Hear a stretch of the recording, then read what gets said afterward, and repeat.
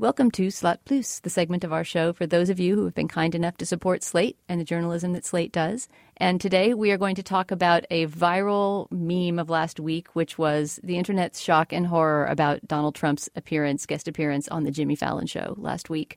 The big viral clip that went everywhere was the image, of course, of Jimmy Fallon messing up Trump's famous hair and or hairpiece, whatever it is under there, while the audience goes crazy. So maybe to get a little bit of a tone of the puff piece that was this Trump-Fallon interview, let's listen to that hair mussing moment. Can I mess your hair up?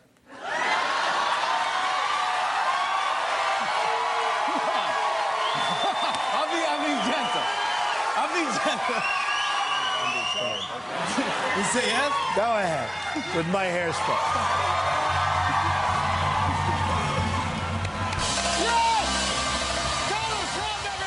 Now, it's worth noting coming out of this that this, of course, is an NBC show, one of NBC's flagship comedy shows, as is Saturday Night Live, which Trump hosted since the campaign has started. I think it was sometime last fall.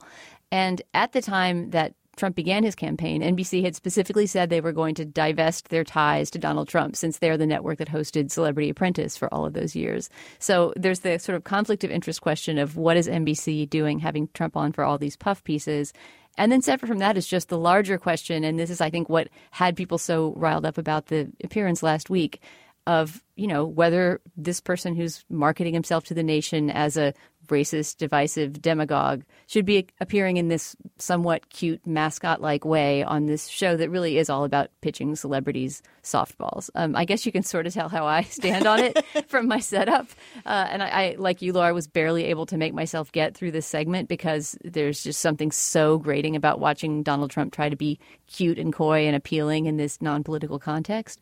I suppose that we could zoom out the camera and talk about politicians appearing on talk shows at all. But this particular appearance struck a particular nerve, and I wanted to hear what you all thought about that. Well, I loved Willa's piece on this because she basically put her finger on what was so upsetting about it, which is that this is a sort of a normal thing that a normal politician would do to sort of soften up their image and loosen them up from the sort of dignity of being a presidential candidate, which, traditionally was sort of remote and controlled and not austere, but definitely more stuffy. I mean, that when Bill Clinton went on the Arsenio Hall show and played the saxophone, that was like an iconic moment because he was so sort of loose in this Southern way that that was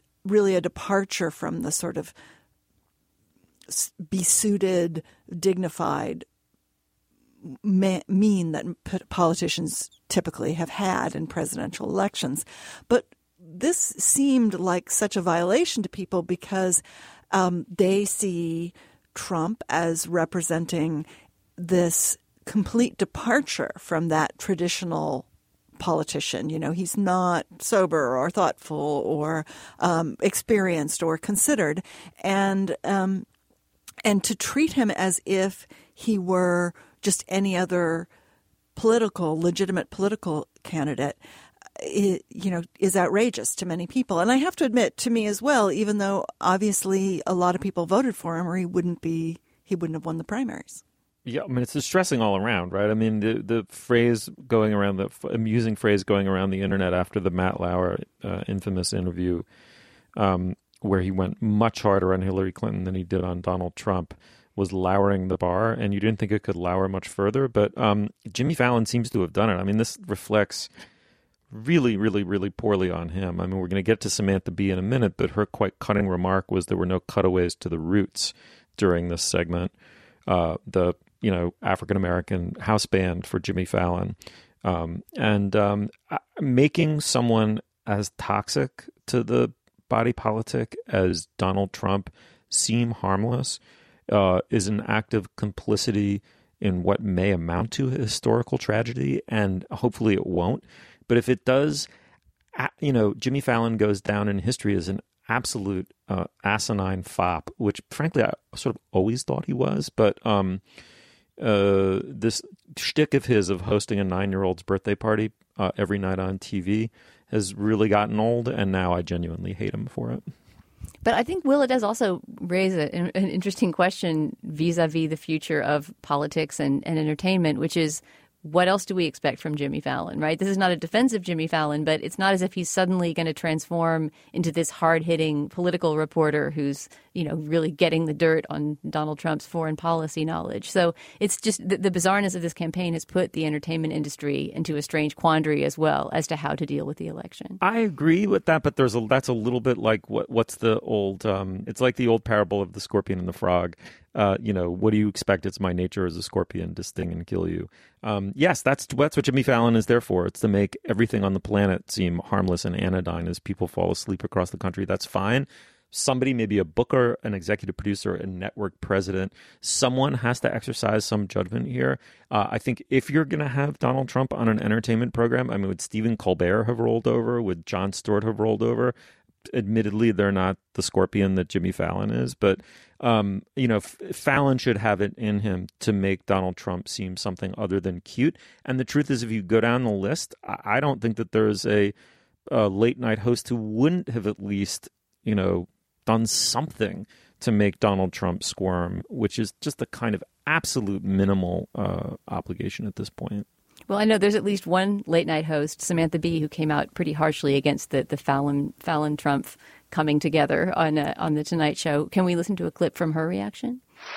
Network execs and a lot of their audience can ignore how very dangerous Trump is because to them, he isn't. They're not going to be deported. They're not going to live under a president who thinks of them as a collection of sex toys. They're not racist. They just don't mind if other people are, which is just as bad. And we should put in a word for Jimmy Kimmel, who was also tougher on Trump than certainly than Matt Lauer. So, but I think that the choice for Jimmy Fallon, since he can't actually put any of his guests on the spot, is to simply not have Trump on at all. That seems that, and as Willis Peace pointed out, it's kind of an impossible position because if he can only do the 9-year-old's birthday party, then it's not appropriate to have a hate monger like Donald Trump come on, any more than it would be appropriate to have David Duke come on. But it would be, Hillary Clinton appearing on that show would be more or less the same as, business as usual sort of late night politician appearance. So you'd have to sort of band both of them, though, because otherwise you would seem to be imbalanced. And it just, there must have been some strange algebra going on behind the scenes trying to figure out that. And maybe that led them to deciding that they had to have Trump. I don't know. It's interesting to me, too, who knows what the hell goes on behind the crazy locked doors of the Trump campaign. But I wonder what advantage they were trying to game out of the Fallon appearance. I mean, are they really going to win over voters because of the hair mussing on Jimmy Fallon? I just think it makes him seem normal and not exactly like this scary, freakish occurrence that people need to take a stand against. I mean, I think that's the issue, is that given what he has advocated, aren't we really at the point where principled people have to take a stand against him and say, this is, too far. This goes too far. And I can't treat this like a normal presidential campaign. And you just can't go down the Hitler like dogs and children.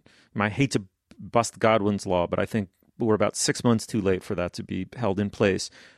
This guy has demonstrated zero respect for the rule of law, or for that matter, the Constitution. I mean, he will apply his own private understanding to that document, which is not the spirit of the document. And therefore, he is, as a absolute first principle, a founding first principle of this country, he's unsuitable to the role of president.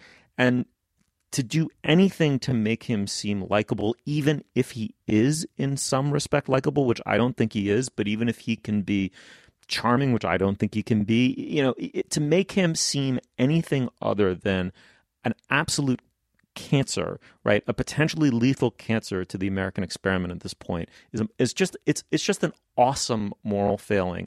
And it just shows you how acclimated we are to the trivial, that we let it happen as if, it's just the whimper with which everything potentially good or great or exceptional about this country literally can swirl down a toilet. That's how it's going to happen. It's going to happen with a dipshit like Jimmy Fallon laughing and cashing his 9-figure check. It's preposterous. All right, as a way of softening my sleep-deprived vitriol here, let me ask a more sober question, which is, there's an enormous amount of rhetorical violence, mine included, directed at Fallon. But the same wasn't really true for Saturday Night Live when they, normalized Trump by having him host the show. What's the difference? Well, I think that was last November, and he just didn't see, people weren't taking him that seriously as a potential nominee. I mean, he was someone from the entertainment industry who was reliably amusing and outrageous. And I can remember Jon Stewart praying that Donald Trump would run because it would make such great material for The Daily Show. And I think at some point, probably this spring, it became apparent that he really could become the nominee. And I think a lot of the debate about this and a lot of the condemnation of the media comes from the feeling among the public that it just took them too long to realize that he was more than just good copy, and that he was a sort of threat to the polity that needed to be, not given so much free publicity or more frankly condemned. And that continues to be a source of frustration for a lot of people, that the media still is treating him as a legitimate candidate in a way that those people don't think is valid. Right. Well, then we start to get into a whole other question about journalistic equivalence and why people aren't calling out Trump's lies, quad lies in the media, maybe the way that we would like them to be. Yeah. I mean, it's a lot. I think Fallon has become the symbol for a sort of media soft peddling of Trump because he just is such clickbait. He's so good for ratings. There's this feeling that the media has abandoned its responsibility to sort of be some kind of guardian of the nation in some way. It's the responsibility of the press in some way by just using him for sort of mercenary means and not caring about the consequences. Right. And certainly it would send a very strong message. I mean, journalists can't really do this because he's news. He is the Republican candidate and he has to be covered. But certainly people in the entertainment business like Jimmy Fallon could just perform the decisive anti-Trump gesture of turning their backs and saying this man's shadow is not darkening my studio door.